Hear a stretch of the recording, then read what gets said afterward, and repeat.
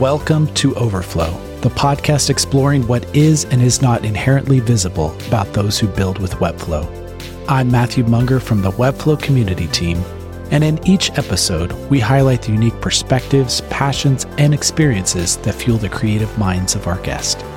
From Philadelphia in the United States, we're joined by user experience designer at Zipcar, Emily Giordano. Emily is a Webflow community grant recipient for her groundbreaking podcast, The Great Design Lead, where she spends a couple of hours getting to know her guests personally outside of what they do. In this episode, we'll hear how Emily went from studying graphic design in university to finding her way into UX design, where she's excited to design interactions and experiences on top of an interface. Featuring Emily Giordano, this is Overflow.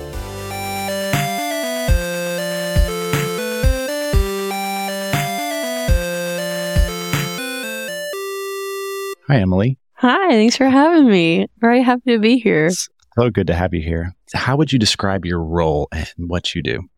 I do two things. One, I'm a user experience designer, where I'd be working with components and products and things like that.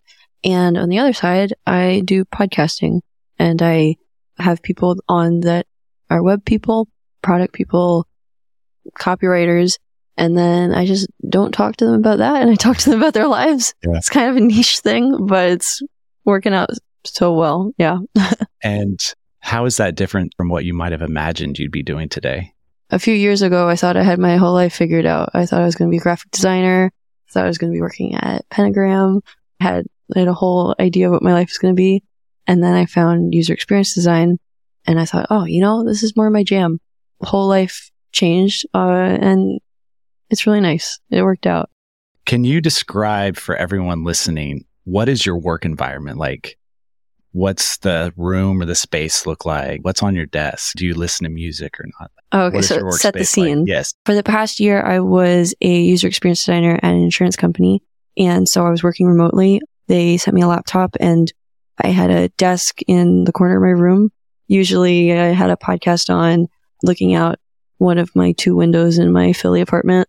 On my desk, I have another monitor. I have a framed picture frame of my envelope from the Comedy Cellar in New York. That's on my desk. Just a Mac. Yes, that's my vibe. So out of those two windows, what do you actually see out your window? My one tree that I treasure. Because when you live in a city, you don't have a lot of nature. That one piece of my one tree, yeah. What excites you about what you're doing? When I was in school, I studied graphic design at Drexel, and I loved design, loved everything. But while I was there, I knew something was missing, but I didn't know what it was. So it was a very scary thing to go through, because you're in school, you're spending all this time and money doing this. Being unsure is not a good feeling.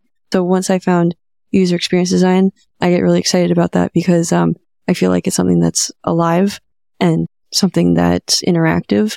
And it was that missing element of you interacting with something and it interacting back with you.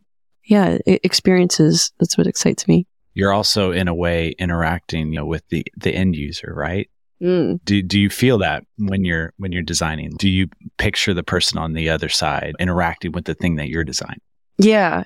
I think that's really cool. I think user testing is a huge ego crusher, but but also really interesting to understand how people's minds work and why they do what they do. And also, when you make something and then you give it to somebody who had never seen it before, seeing their first reaction when you've been staring at it for months, that's a cool experience to see. Oh, I made this thing. How does it do on its own? How does it walk on its own? Because you're not going to be there to, curate an experience. It has to be able to. You can't stand over everyone's shoulder as they use your interface. Yeah, it has to grow up and leave the nest. What would you say you aspire to? Is this where you want to be in UX design? The biggest role model that I had in product and user experience is this woman named Christine Chun. She was a product designer at Instacart. And I found user experience design, even like product design, that phrase from her YouTube videos. Her channel is called Chun Buns. And she's great. I would go to her live streams and go to her workshops on Zoom and stuff. That was like your first introduction to what is product design, what is user experience. The person that introduced me to what is design was Michael. What is design? That's a really big question. Yeah, Michael Beirut was the one. He's a graphic designer at Pentagram in New York. I listened to a podcast with him and Debbie Millman. He's from kind of like a small town, kind of rural. When I saw him go and live this amazing metropolitan design life, I'm like, oh, maybe me too. From Orfield, Pennsylvania. Like, that, maybe I could do that too. So what about like within the Webflow community specifically? Who inspires you? Oh, so many people. I think Grace Walker is a wonderful person who is like doing really, really well. And then like Connor Finlayson and Aaron Kornblatt. Like the stuff that they do with automations, it's just magic. It's like so cool. I haven't felt that kind of magic since I discovered Photoshop when I was like 12 years old. And I was like, oh, that's so cool. Like you can do stuff with images. Right. What is that feeling when you see what they do or what you saw what Photoshop would do? What is that? Describe that feeling.